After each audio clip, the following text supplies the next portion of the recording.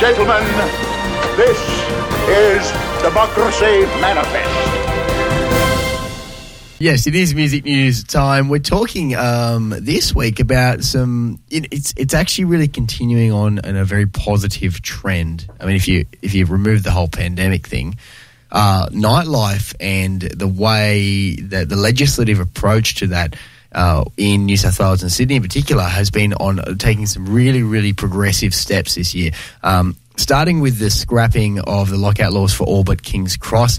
Punters got, like about 7 hours to enjoy that before we were hit with the pandemic and everything had to shut back down again. But that is something that I think a lot of people might have even kind of forgotten amidst all the noise, is that they're no more apart from King's Cross. That's, I don't really know why. There's plenty of theories. Well, yeah. It's funny that it went from a no lockout to full lockdown.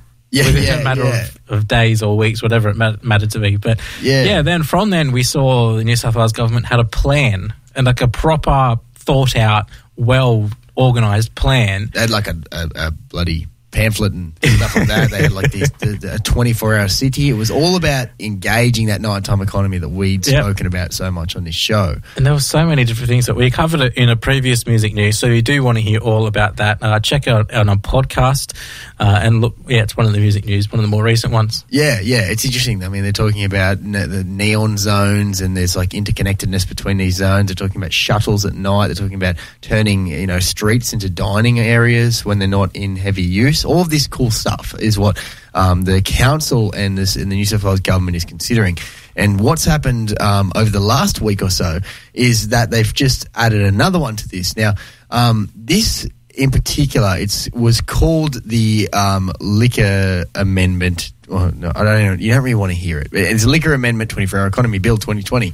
Not really that interesting, but it was led by the Labor opposition, and particularly John Graham. He's been very vocal about this over the last however long. He's given some passionate speeches. No real surprise that it was John Graham, the main man leading this. He's, of course, the Shadow Minister for Music and the Nighttime Economy as well. So a pretty crucial role for all this stuff that we're so passionate about here on Homebrewed. Yeah. So they've led this bill, and it was basically aimed at removing some really, really ridiculous, ludicrous, outdated regulations that have governed music venues in New South Wales and in Sydney for the longest time.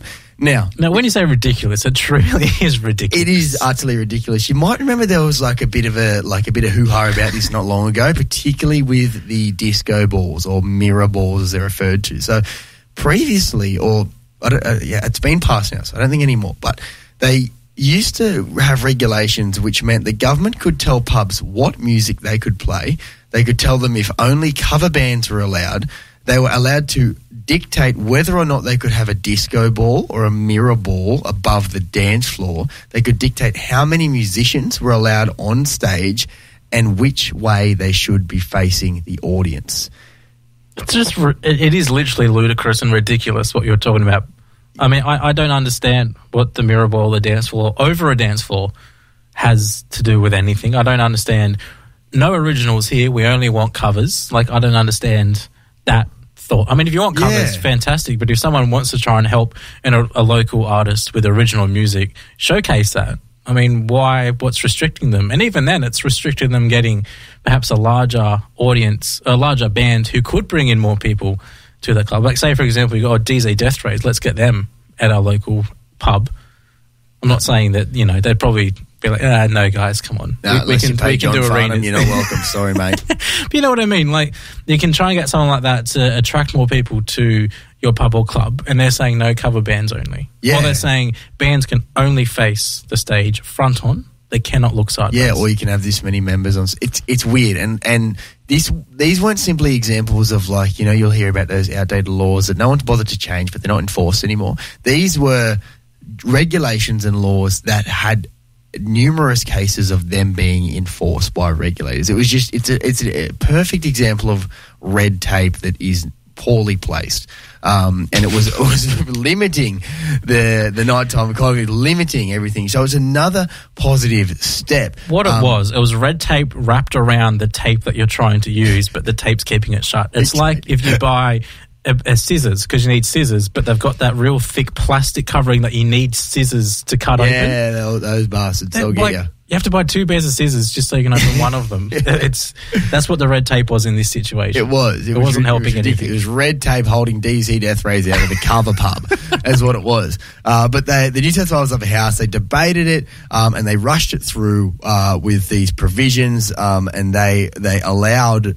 Also, they allowed councils to remove similar restrictions from development consents, which is a bit of a sticking point, unfortunately. But that will come back. Graham says he's going to bring that back up in Parliament again. And what he said is until councils are given the power to remove entertainment conditions from development consents, nothing will change on the ground. Now, this, if I'm interpreting this correctly, relates to developers having being able to dictate kind of what goes on in terms of entertainment around that, and it ties into noise complaints. And we've seen a lot of dramas like the very famous Luna Park one, where Luna Park were forced to put a curfew on their live music because they got complaints from people that moved near Luna Park, who is really well known for being a live music venue.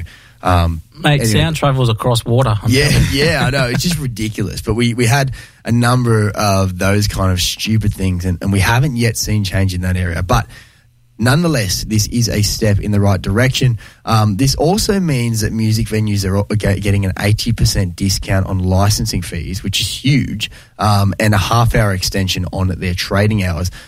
They've also establishing special entertainment precincts, and a lot of this is based off the model used for the Fortitude Valley in Brisbane. I haven't been, but I've heard many good things, the Valley, as it's referred to. So this is where a lot of the framework for this came from. They looked to Queensland. They're doing it better than us, and they implemented a lot of that within New South Wales. So it's good news. On top of the 24-hour plan for the city, on top of the scrapping of the lockout laws, we seem to be getting a far better, industry consulted approach and a far more, positive approach when it comes to the arts, when it comes to live music, and, generally just nighttime entertainment in Sydney. So once we are rid of this filthy virus, we will be able to enjoy our city even better than we did before it, hopefully. That is hopefully the plan. Hopefully. We're hopeful guys. We certainly are.